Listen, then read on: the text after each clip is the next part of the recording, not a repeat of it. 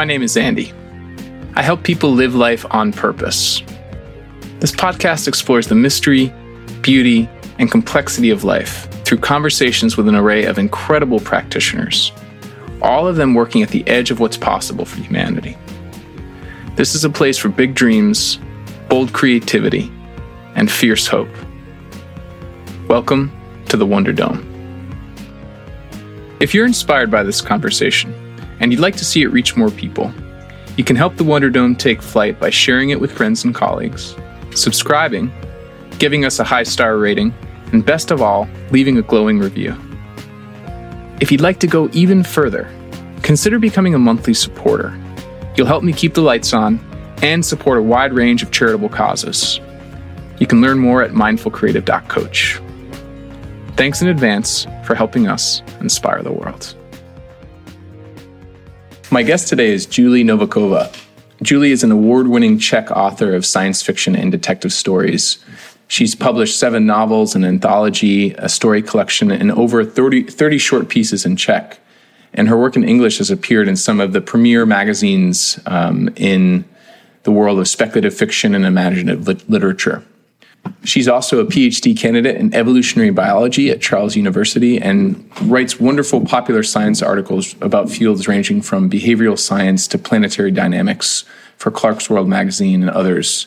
She's also a member of the X Prize Science Fiction Advisory Council, and she weaves together beautifully her capacity to tell inspiring stories of possible futures, rooted in a really solid understanding of practical science, without, in my opinion, sacrificing the heart and humanity of her characters. So she does what is not easy to do, threads together big ideas and high-quality research with strong character-driven storytelling. It's really fun stuff to read and inspiring stuff to read. She's got a huge body of work, and I hope that at the end of this conversation, you feel inspired to dig deeper into it. There's so much to learn from Julie and how she shows up in the world. So, let's get settled in and hear what Julie has for us. Julie, hello. Welcome to the Hello, Wonder Dome. Andy. Thank you. It's so nice to meet you. You too. I'm really grateful for our mutual friend, Ray. You know, Ray Naylor, who introduced us. I found that there are certain people, I've talked to so many people now doing this journey of the podcast, which has been so important to me over the past 2 years, when for a whole variety of reasons, I haven't had a chance to be face-to-face with a lot of people. And every so often I meet someone who sort of just seems to has some sort of gift for connection, and Ray absolutely is one of those people, and so I'm grateful for him, in particular because I love your stories. They're so good. I wish I had time to read more. I was literally reading one, and I'm like, all right, I have to go talk to the person who wrote this, but I really want to keep reading. So it's been such a treat to spend some time with your characters and your worlds before we get to come together today.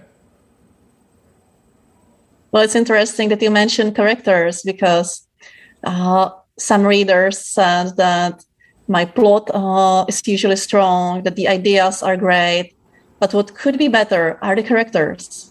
What do you think? Who says that? I want to have a stern talking to them about it. Now, I mean, from the data I had, I've got to read 3 of your stories: The Ship Whisperer, Becoming, and Reset in Peace. And I really appreciate the way that you, to my reading, artfully blend really big ideas, right? Like, for instance, take The Great Reset, which sort of exists in a near future of what feels like our Earth, or something close to it, where consciousness can be reconstructed sort of by pulling together all these different sources, video and audio and notes and articles, which, there are people right now who are working on those kinds of projects. So you're extrapolating out not very far, and you have this wonderful set piece that this sweet computer programmer who's trying to navigate his relationship with his husband meets this seemingly like mysterious, nefarious corporate titan, and then it like, I don't want to give too much away, but it turns into this sort of bittersweet love story. So from where I sit, like, yeah, I love the characterization. I think there's a real strength there alongside the ideas. Yeah, well, here, after I got the main idea, I wanted to subvert the trope of some shadowy figure trying to extract some really important research or corporate information out of someone who's already dead. So I thought, what if they instead wanted just to connect with the dead person, which after all is the reason why such simulations are being built today, to connect, to try to say things that one didn't during life. And what if this shadowy figure had no access to the program of the person he loved? What would he do? I mean, would he be able to try to bribe people, hack into the systems and so on, just to say something that he couldn't bring himself to say when she was alive? That I felt that that insight, which maybe it's the main character. Can you remind me of the main character's name? I'm blanking on his name. Is it Kraus? Is that right? Yes, it's Klaus Borg. Yeah, Klaus Borg.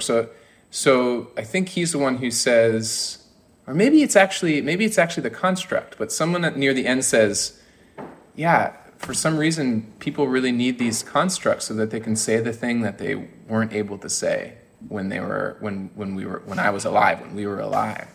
And I thought like there's a way in which that might just be like a missed opportunity there. I can imagine a situation where someone thinks that they have more time than they do, and suddenly the person's gone and they wish they had said something. But there's also something about like, sometimes we're scared to say the thing that we really want to say. And I sense that was part of that insight about this story. And I wonder how you relate to that insight in your life, or what was important to you about mining that territory of love lost and regret and the desire to try and repair something that seems irreparable. Well, I guess that for this type of thing, my insight comes from being a more reserved person, someone who usually ponders what she says and who perhaps doesn't make friends so easily. But I've been really lucky in my life. So actually, I have to imagine things like regret of some love lost, or someone really close to myself dying. I mean, fortunately, I've been shielded from such tragedies so far. Well, I thought the story was just a beautiful examination of these questions of mortality and fragility and love. So whoever's giving you feedback that your characterizations need more attention, I don't know, take it with a grain of salt. Everyone has an opinion. Actually, when you mention pondering mortality, for me, there's also the angle of what it means to be a human, what it means to be a sapient, sentient being.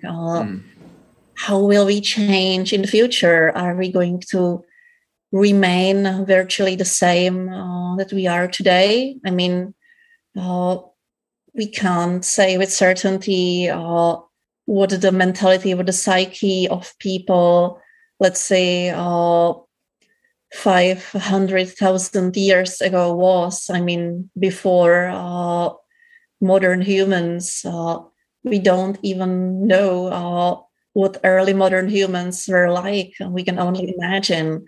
But after the beginning of written history, even though our technology changes, our society changes, and we change our environment, we remain virtually the same in that we seek companionship, love, power, and other things that we can find in the oldest myths, in the oldest texts. And I mean, 1,000 years from now, is there going to be anyone chasing the same things? Or is the majority of humanity going to rewire themselves into someone thinking on completely different terms? Or are we going to use genetic engineering to change the core of humanity? And the question also is, why would we do that? What are we trying to achieve? I mean, some people today are after immortality, after heightened intelligence, increased sensory perception, just trying to make the most of who they themselves are. And they're virtually selfish reasons. But for others, it might be trying to increase empathy, trying to be less selfish, to rely less on the innate tendency, for instance, to regard one's family as the most important beings in the universe. And when faced with a choice whether to save the family or save 10 more people, most people would go save their family, even though the numbers don't exactly fit. So, what if there were many people thinking that we need to change this tendency and we need to regard all life with the same value, and we don't need to stop with human life? I mean, what if we were rewired to hold, let's say, a cat life the same value as a human life, and so on? And would such a change, what impact would such a change have on the society and on our interaction with the planet, with the biosphere? So these are the kind of questions I often ponder. And they're close to thinking about mortality and about artificial intelligence, because it's all interconnected. And they're basically the core of not just some science fiction stories, but I would say most science fiction stories, because ultimately all science fiction asks the question, what if? I mean, something's different there. What if we could be nearly immortal?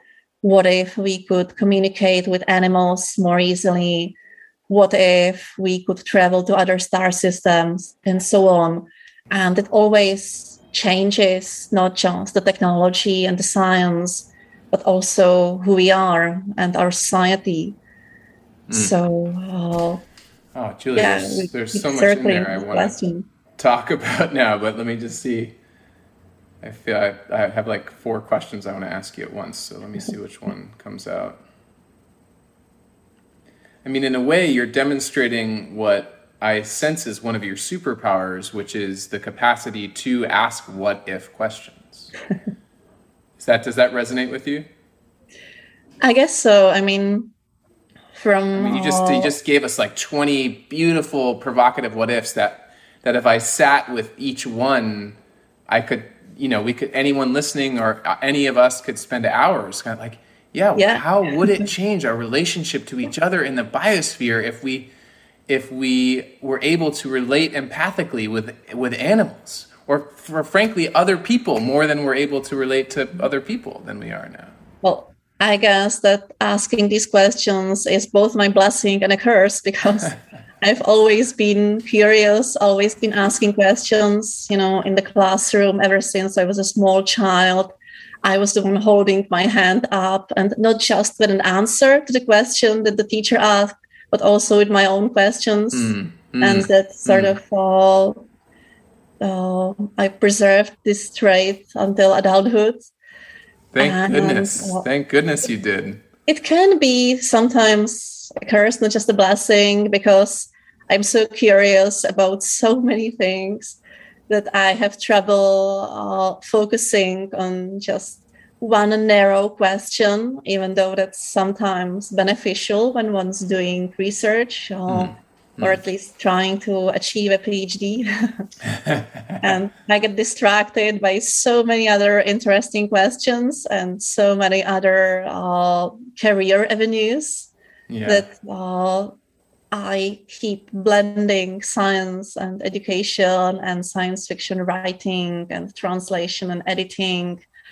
And I really don't want to specialize in just one narrow direction. You know, there's a case to be made for the many gifts that specialization has given us, and there's also a case to be made for all the ways that it cuts us off from new ways of thinking and being. So I appreciate you sort of straddling that line. I sense you're both trying to go deep and also look wide. And, you know, your story, I mean, the story, The Ship Whisperer, which is the sort of title story of your wonderful collection of stories, it touches into at least three or four of the what if questions you asked. I mean, it alludes to an offshoot of humanity. I think they're called like the Chara colony, who have sort of done all of those things, like kind of genetically and cybernetically experimented with all sorts of ways of being that for a more conservative society would be quite terrifying. And it is. There's sort of a representative in your story, a colonel or a general or sort of a ship's captain who's like, that's right. Yeah, who's just sees them as an abomination. Yeah. But what's implicit in your story is that everyone that is in the story comes from the same. They came from Earth. They all came from the same place, and yet have diverged in all of these really pretty intense ways. And then you're like, oh, also I'm going to throw in this technology that might make time dilation on scales of billions of years possible. And what if that were possible? So like, I'm like, oh, it's so good. And you're ending like again, I don't want to give it away, but I was like, the ending is sort of, again, there's this moment of like, wow, that's not what I expected. The characters didn't expect it. The reader doesn't expect it. And ends with like, what now? What could we do now that this happened? And it's just so, I really, really enjoyed that one. Thank you. I was actually toying with an idea to write a follow-up story, and I might one day. I hope you do. Maybe without giving too much away, the thing I loved is that the story ends in a setting which we know is going to come sometime in the far future, where our galaxy, the Milky Way, has collided with the Andromeda galaxy. And that's a new galaxy, sort of mega galaxy is formed in this collision. And the characters sort of wake up in that context and go like, what's here now? You know, and that like, I'd love to see you imagine that. I bet you could come up with some great stuff. Yeah, well, I love to combine ideas coming from different fields. Basically, The Ship Whisperer started with this really narrow idea of what if there was a black dwarf existing in our galaxy right now, because that's an object that shouldn't exist in the universe for trillions of years. Because our universe just isn't old enough yet for something like that. Exactly. It's a cooled white dwarf, a remnant of a sun-like star after it went through the red giant phase and shed its envelope. And in our galaxy, there are lots of white dwarfs, but they cool really, really slowly. So, I mean, we shouldn't really expect anything close to a black dwarf for, trillions of years. Yeah. So if we discovered one now, what would we think about it? I mean, how would we explain it? So that's the idea I started with. But of course, it's just a physics idea. It's not a story idea. So therein came the conflict of two vastly different societies and, fear from change, fear from, basically xenophobia is at the core of the conflict in the story and at the core of the character of Colonel Torres. And it's this kind of thinking is something alien to the main character, Icarus, who is more open to change and who himself has been changed and now finds more solace in the company of ship AIs than fellow humans. So there came the story. Yeah. So good. It was so fun. I wanted to share, by the way, just in a nice bit of synergy, that Giordano Bruno is a bit of a patron saint of the Wonder Dome.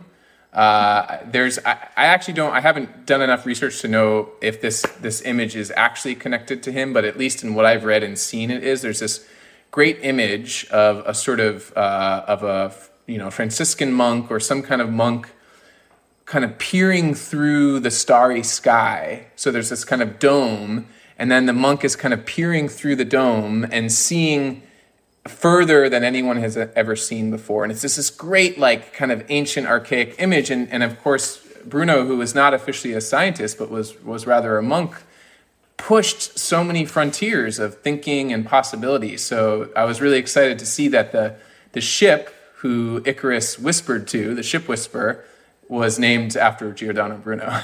So that was really fun. And I wonder, like, what was it like for you to kind of invoke those characters? Like a Copernicus was another one, Galileo, right? Yeah. Well, I love to do this kind of thing because, frequently I also wonder what it was like to try to understand the world a few hundred years ago, a few thousand years ago. What kind of wonder did one feel then when peering at the night sky or when trying to imagine what's our place in the universe in the context of what has been known then? And it's really something awe-inspiring, and we really are standing on the shoulders of giants who came before us and who gave us these insights, this knowledge, and of course, a lot of proto-scientific insights have been proved invalid with time, but they still have pushed us forward. Yes. And they made us ask new questions. They made us investigate whether these concepts hold or whether we need to devise new ones. So, even before the birth of modern science, we have been coming to it from many different directions. And in the case of this story, it was also this kind of joke that the main ship was, that basically the fleet was to be named after famous scientists, and the main ship wasn't actually named after a scientist, but rather after a monk who nevertheless changed science with his opinions and imagination. I mean, in a way, I think I'll be sure to kind of link to some stuff in the show notes about Giordano Bruno, but in a way, he embodies what's possible if we live with if we live into these what if questions, right? Yeah. Like, what if Copernicus was right? Giordano asked. What would that mean for us? And, he arrived at some pretty heretical conclusions. It would mean that there's no center of the universe. It would mean that other stars in the sky are suns that have their own planets. And that might mean that there's other life. And, just like, and in the moment as I just play with that, I'm in touch with parts of me that are really frustrated with, there's something about our species, we exist on this spectrum. And I guess maybe if all of us were all asking what if all of the time, like civilization as we know it wouldn't function, which might be good in some ways. But like on the flip side, if no one was asking what if all the time, then civilization wouldn't be what we know it. It would be something else. It would have stagnated at some point. So it might never have existed the what if is at the core of imagination, at the core of exploring and coming up with new ideas, new technology, and So it's like there's something really. I can get in touch with a feeling of rage, like the fact that if I remember correctly, Giordano Bruno was killed for his heresies. Yes, he was. And we could just go through human history and find a very, very long list of people who paradoxically made our present moment possible, who were killed in the past for the ways they were pushing orthodoxy. How do you? That's a pretty scary fact of our species, and I wonder how you hold that in your writing, and maybe you sort of touch on it in Ship Whisperer, but maybe we could play with that a bit more. This is scary, and it comes from the same place that we have already mentioned. Fear from novelty, fear from something different than one has known all his life. And sometimes it could also have been pragmatic reasons like power shifts within the church and so on. And one can see such things grinding people even today, not necessarily scientists, but often people trying to ask the what if questions about our society, how it could be conceived differently, how it could work without some kinds of economic or political division and power. And in many countries in the world, these questions are really dangerous. Like life and death dangerous. It really scares me, and I kind of hope that this kind of danger doesn't spread more widely than it already is. On the contrary, and in some ways, I'm trying to push back against this by asking questions. But it's easy for me because I live in a society where it's not penalized, where I can ask basically whatever I want. So, See, there's there's something about what does it mean? Like a what if we could ask about our reality right now is what if we could design a society, or what if we could give rise, what if we could allow a society to emerge that was stable enough to make sure that people could be fed and could live safely, but was also flexible enough that we could keep pushing it, that we could keep asking what if.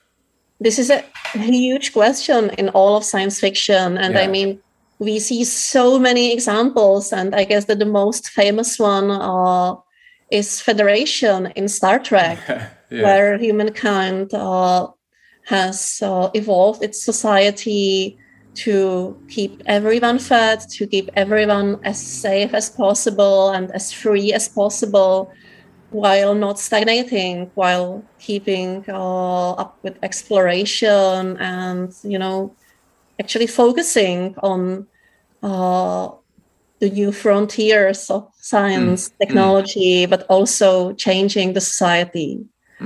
So this is kind of a utopian example of that. And I would really love to see something like that. And basically, we should be able to achieve something like that even today with the science, technology, and resources we have. But it would mean overturning the whole world, the whole society and politics and economic systems.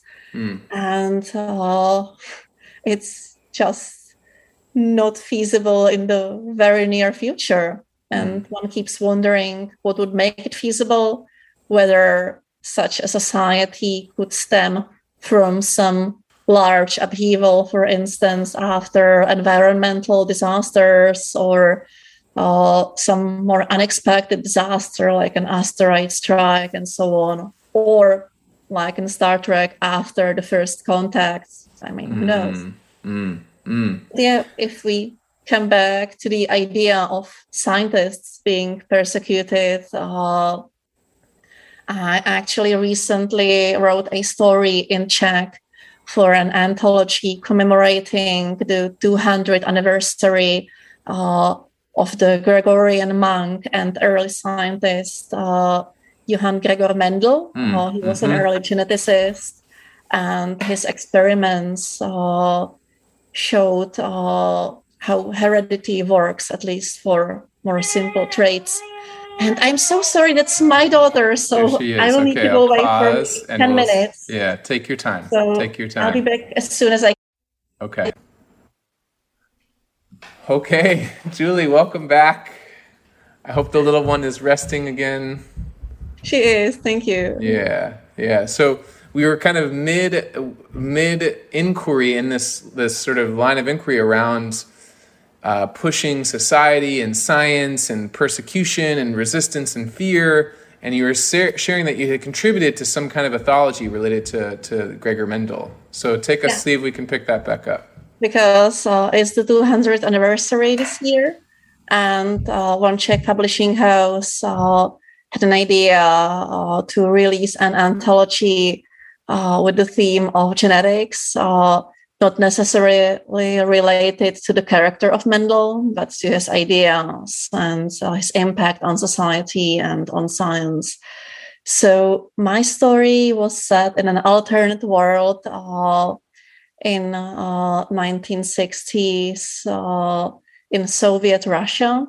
And the alternate world was very different, because what in our world was utter pseudoscience that didn't work and plunged Russia and other communist countries into basically agricultural disasters, were the ideas of Trofim Denisovich Lysenko. And he was basically a political figure who was liked by Stalin and who shunned the idea of genetics as bourgeois science and not fit for a communist country. And instead, he propagated his own ideas that basically had no actual scientific foundation. So it was a disaster when they were applied mass scale. Wow. But in this alternate world, he succeeded. And the story is told from the perspective of a daughter of one of the dissidents who didn't want to give up his conviction and his reliance on actual science. So he was persecuted for that. And she now wants to avenge his death and to kill Lysenko. But in the end, she needs to decide what's more important for her, whether revenge or pursuing science and trying to make the world a better place, even if she loses the chance to kill the man who indirectly killed her father, and if she aligns herself with such monsters. Wow. And jeez, it sounds like an awesome story. Is it published yet as we're talking now, or to be published? Yeah, so it was published about 3 months ago, and I'm planning to translate it into English later this year. Lovely. What's the name of the story? Actually, I might change it for the English title, but literally it's wheat, like wheat. So like not weed like cannabis. Yeah, but just like weeds. Yeah. And so this is interesting. When you say that Lysenko was successful with his ideas, there's some kind of that produces some kind of dissonance, cognitive dissonance in me, because you're saying in reality his ideas were just completely scientifically ungrounded and has resulted in a failure. So in what way in this alternate universe was he successful? Was the frame just different enough that his wacky ideas could work, or were they? Yeah, say more about that. I want to explore that. Basically, what I needed for this story wasn't as much building an alternate history as building a world with alternate biology. Okay. Easy. Got it. Okay. And you're pursuing a PhD in, is it evolutionary biology? Is that right? Yes. Okay. So this is something that you've spent a fair bit of time thinking about, the sort of biological foundations for life and how we live. Yeah? Yeah. And so how did our biology need to be different, or how did biology need to be different such that Lysenko's politically driven ideas could actually work and still nevertheless create a context where science had something to push against? Well, I first tried to start from epigenetics, hereditary changes that are not written in the genome itself, but rather in how the genome is read by the molecular machinery, which can happen several different ways, so that some genes are silenced and some are translated more into proteins than others, and so on. So it was one approach that I ultimately decided wouldn't suffice, because even if I changed how epigenetics worked in that alternate world, it would still not really be enough for Lysenkoism to work. And it would rather push us more toward Lamarckian genetics. Lamarck slightly earlier than Darwin, and thinking that acquired changes can be passed on to the next generation, if I really, really simplify it.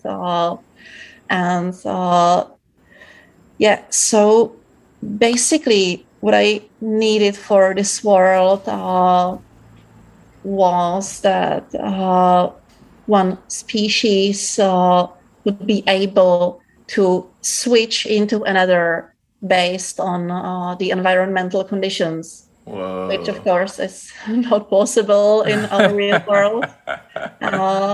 Perhaps not yet. Maybe the Chara colony could pull that off a few 100,000 years in the future.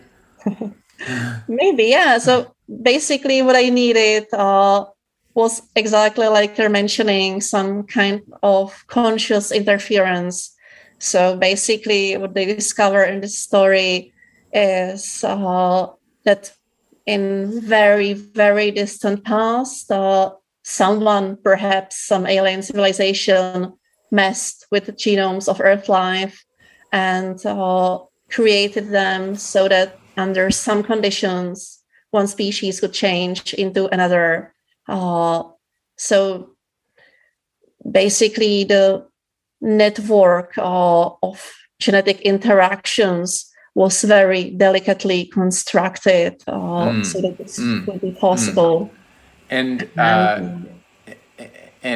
given that there's dissidence and resistance, and given that the protagonist is sort of still standing for something, I take it that Lysenko's success was like really problematic. That somehow it was still very politically driven, even if it turned out that biology could support it. Is that right? Yeah, and of course, he was a figure who caused the deaths of. Even in this alternate world where his ideas were successful, he still caused the deaths of people who disagreed with him because they were sent to gulags and killed. And even in the story, at first, he had no idea that this was the situation that there was some kind of interference long ago. He basically stumbled onto it by chance, Kind of by got lucky, which pursuing then his political career rather than testing actual scientific hypotheses. So basically, that's what the protagonist now has a chance to do. She can either pursue this really exciting scientific avenue and start actual research on it under Lysenko, or she can try to kill him, but with it she's killing her chance of discovering what really happened and how it all works. oh my gosh. Okay, so now I'm getting a felt sense for this, the moral complexity of this story. And I could imagine that there are probably a number of scientists who are, or maybe technologists or some combination of, who are sitting with a similar version of that tension, right? Like we can see our society right now taking scientific understanding and applying it in ways that are pretty problematic. And for some reason, the example I'm thinking of at the moment, which is one amongst many, is like the ways in which we're starting to merge visual editing with artificial intelligence, sort of advanced kinds of AI, to allow for what's called like a deep fake, where it's like, hey, I'm a scientist or technologist working on this. It's true, we can do this, but should we do this? And if I'm pursuing an advance on this front, am I pursuing a kind of regression on another front? And how do I square that circle? So there's something like, I love that you're using the story to lean into the moral ambiguity of scientific research. Well, this is something that's exciting and scary at the same time. And there are countless examples of research that can be applied to the wrong things. But AI is basically on top of that right now. Yeah. And it's amazing to see the progress that has been done. And sometimes it's kind of funny to see how science fiction has portrayed or is still portraying the dangers of AI, because there are still stories with Skynet-like suddenly conscious AI that decides to murder all of humanity. Immediately. First thing to do, wipe out those humans. And this is a kind of improbable scenario, put mildly. But there are so many actual dangers that are real in our world right now. And deepfakes are one such example. Other examples are biases and prejudices carried from flawed data sets into decisions made by AIs for actual people. And we can also which then imagine, just to like underline that danger, we might not even know how the AI got to the decision it's making on behalf of actual people, because there's a certain way in which the algorithms are like a black box to us. So it's kind of a scary thought that we can make a thing that can do a thing, and we don't know how it does that thing. That's like, whoa, okay, now we're really playing with fire. Yeah. I mean, we know the architecture, but we don't usually know what it latches onto. There are famous examples of early image processing AIs that, for instance, identified bedrooms by the presence of drapes on windows.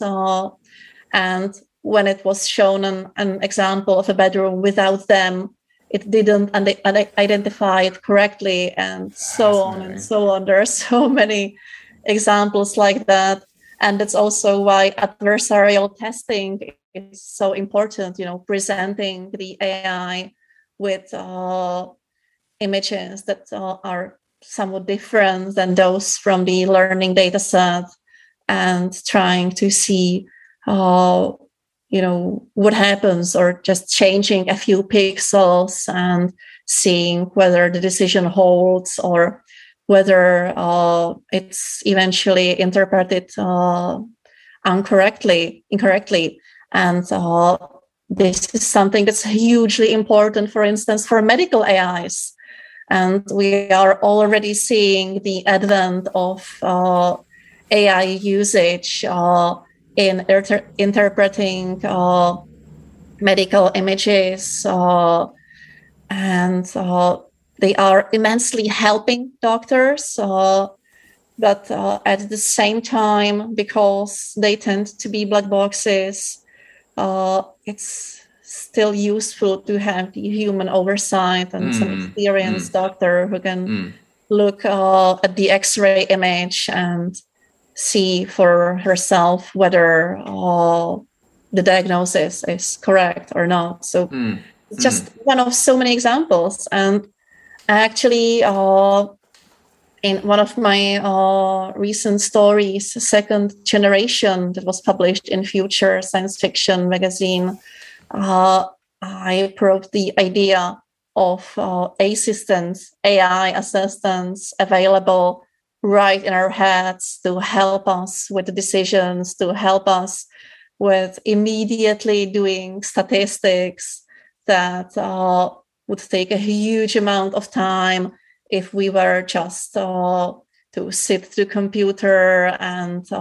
open R or some other program we tend to use for statistical analysis and, work with the huge data sets. So it's helpful to have the assistant, but at the same time, it might make the doctors, because in this case, there are medical doctors, uncomfortable with the idea of someone advising them right in their head and interacting with them seemingly as a person, but it's not really a conscious person. It's just uses its speech processing to seem like one, right? And which also can put a fine point on our own.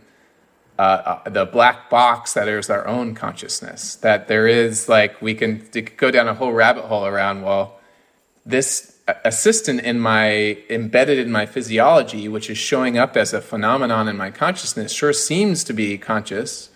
I sure seem to be conscious. Julie sure seems to be conscious, but dang, how do we know, right? So that's one sort of high school philosophy question we could spend a lot of time on. But what tons of really exciting neurophysiology experiments trying to unravel what parts of the brain are most important for consciousness, what kinds of cells. And there are so many different hypotheses, some seeming more likely, some less likely. It's, there's not a close to definite answer to it yet. But to science fiction readers, I would really recommend reading Peter Watts' novel Blind Side, that tackles this phenomenon really brilliantly. And it's also incidentally used in many courses on neurophysiology and on philosophy and psychology. So that's one way. Say the author's name one more time. Sorry? Say the author's name one more time. Peter Watts. Peter Watts, Blind Side. Canadian marine biologist turned science fiction writer. And you biologists turned science fiction writers, you're up to something. That's great. Basically we are, because what I was just going to say is that this is one example where science fiction blends into science and into science education. And as someone who's active as a scientist and educator and writer, for me it was just natural to combine these avenues.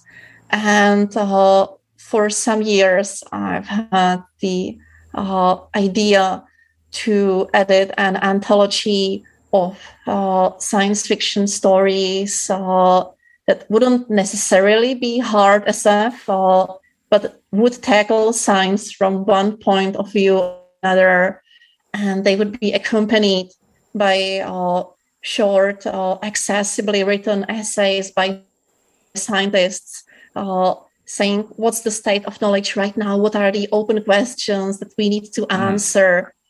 So basically, this is how at first the ebook anthology Strangest of All was born 2 years ago during the first COVID lockdowns.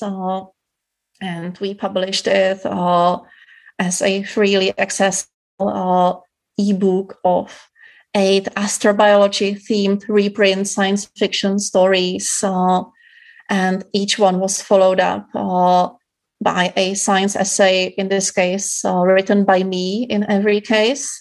And since it was quite widely downloaded and used in astrobiology courses, we decided at the European Astrobiology Institute, where I'm somewhat active, to pursue a more ambitious project. And with my 2 co-editors from the publishing house Laxa Media, Lucas Law and Susan Forrest, we started editing Life Beyond Us, an anthology of science fiction originals written directly for the anthology, where each story is accompanied by an essay written by a scientist working in some way or another by a topic relevant for the story. So we have stories about life on Venus, accompanied by articles on what is possible, what the past of Venus might have looked like, whether it could have had liquid water oceans long ago in the past, and whether it's possible that it might still harbor life in its cloud layer, which has conditions vaguely similar to the surface of Earth in terms of temperature and pressure. So that's just one of anthology 27 examples. Are you still editing that, or is that out? Available? It's nearly finished because we are in the phase of PDF proofs, and hopefully it's going to be published later this year. Actually, the Kickstarter edition, because we funded the project via Kickstarter, will be definitely published this autumn. But the general release will likely happen in early December. But we don't have an official launch date yet. So that's going to happen soon once we get all the PDFs checked by the authors of the stories and essays. Well, I can't wait to read it. One thing that's coming through to me in this conversation and what I have had the chance to read is that you are both clear-eyed and optimistic. And I just really appreciate, or maybe hopeful is a more accurate word. There's something about for instance, we were talking just a few minutes ago about AI and your point that so many of the stories about AI reflect some pretty latent fears we have, I would say, not only about the technology, but also about ourselves and kind of the dominant story we have about how life works and how violent it is.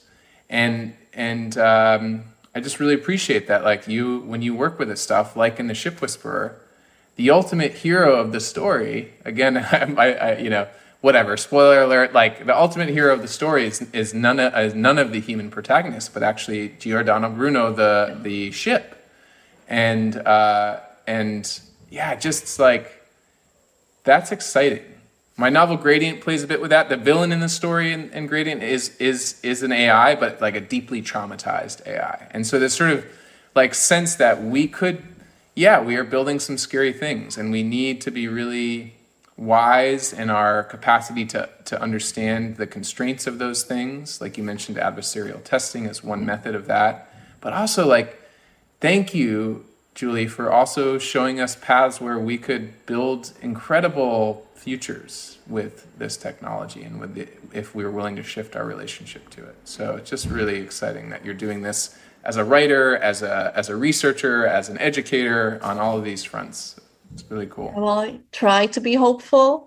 I must admit that some days it's hard because we're witnessing so much disinformation and pushbacks against human rights, even in parts of the world where we wouldn't have expected them just years ago.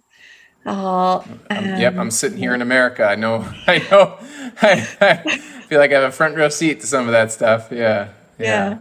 But I just really want to celebrate you. And on a note of celebration, I think you are embodying. And I've mentioned this quote. It's not quite a quote, but I'll paraphrase Ursula K. Le Guin, who said, like, people couldn't imagine the end of kings until they did. Yeah. And people can't imagine the end of an extractive capitalist society until we do. And so I just I appreciate, even if you as a human are holding all of the feelings related to being alive in this moment, your stories really, at least the ones I've read, engage with them in a deeply nuanced and generous way that allows us to imagine some other possibilities. So I just want to say thank you for that. Yeah, thank you. So, okay, if anyone wants to go find your work, what's the best place for them to check it out? Well, they can go to my website, julienováková.com, where I have a list of my works. Many of my short stories are freely available in online magazines such as Clark's World or Future SF. There's also the anthology Strangest of All, and they can head online to order my books, such as the story collection The Ship Whisperer, both as an ebook or paperback. And of course, if there are Czech-speaking readers listening to the conversation right now, I have nearly 10 books in Czech. So, it's my native language, and I started publishing books when I was 17. Oh my gosh, that is so cool. And do you translate some or all of your work into English? Some of it, like Ship Whisperer, was written in English, yes? Yes, lately, basically for almost 10 years, I have been writing mostly in English because the market is so much bigger. We have 2 science fiction / fantasy magazines in the Czech Republic, and it's not really possible to fill them both just with my stories. And I also must admit that the English-speaking market pays somewhat better. Yeah. But well, I bet there's a bit of a two-way street, though. I imagine that as you grow your fan base in English, you might also be able to turn to more Czech readers and sort of bring them along, and vice versa. So I hope. Just keep planting the seeds. Yeah, I can't wait to read more.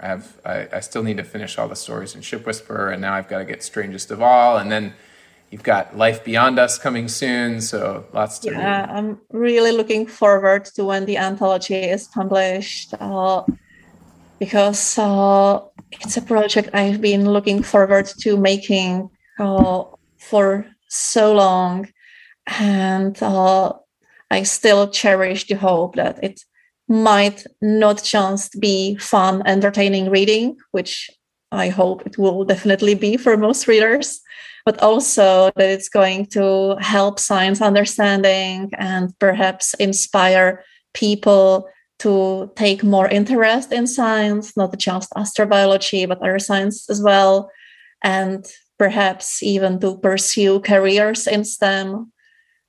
Who knows? Because, we definitely need more talented scientists, and perhaps even more, we need people to take an interest in science and to understand it more deeply than on the level of American scientists found out that. As a magazine article title. What do you mean? Come on, American Science, that's the best. That's great. That's all we need to know. Yeah, no, that's really awesome. I can't wait to read it. And I'll be sure to share it widely once it's live. We've seen during the COVID pandemic, which is still ongoing, that science understanding is vital for how we handle such crises. If more people were able to really understand why masks are important and helpful, or how vaccines were developed and how they work, we might not have so many problems with the pandemic still as we do now at this moment. Yeah. My goodness. Well, Julie, this has been such a treat. And I'm really eager to read more. And I hope that folks who are listening in take some time to slow down and be with some of your work, whether it's your essays or your stories. I know you're working on a novel. Take your time, fingers crossed that you finish it. Hard to do while also pursuing a PhD and being a mom, but I trust it will come when the time is right. And until the next time our paths cross, I'm just wishing you all the best and grateful for all you're bringing to the world. Thank you, and thank you so much for your great questions and for inviting me here. I really appreciate it. Such a treat. And thanks everyone for listening in. Thanks for tuning in to the Wonder Dome. This podcast was produced by me, Andy Cahill, with support from Kelly Surqua, and audio editing services from John Nolan at Middle Mountain Studios. The theme song was written and performed by Todd Marston. You can find the Wonder Dome wherever pods are casted. If you dig what we're doing here, please share widely, subscribe, and give us some love in the review boards. And if you feel called to support this humble offering to the world, while also making an even greater impact in the lives of others, consider becoming a monthly supporter. Not only will you help me keep the lights on and keep this show going for as long as I'm able, but 30% of all member contributions go directly in support of causes like the Black Lives Matter movement, the United Nations Refugee Agency, and the National Resources Defense Council. You can find out more at my website, mindfulcreative.coach, where you can also sign up for my newsletter, learn about my transformational coaching work, and get plugged into exclusive offers and community happenings. In the meantime, I'm wishing you a life of purpose, power, and presence. We need you now, more than ever.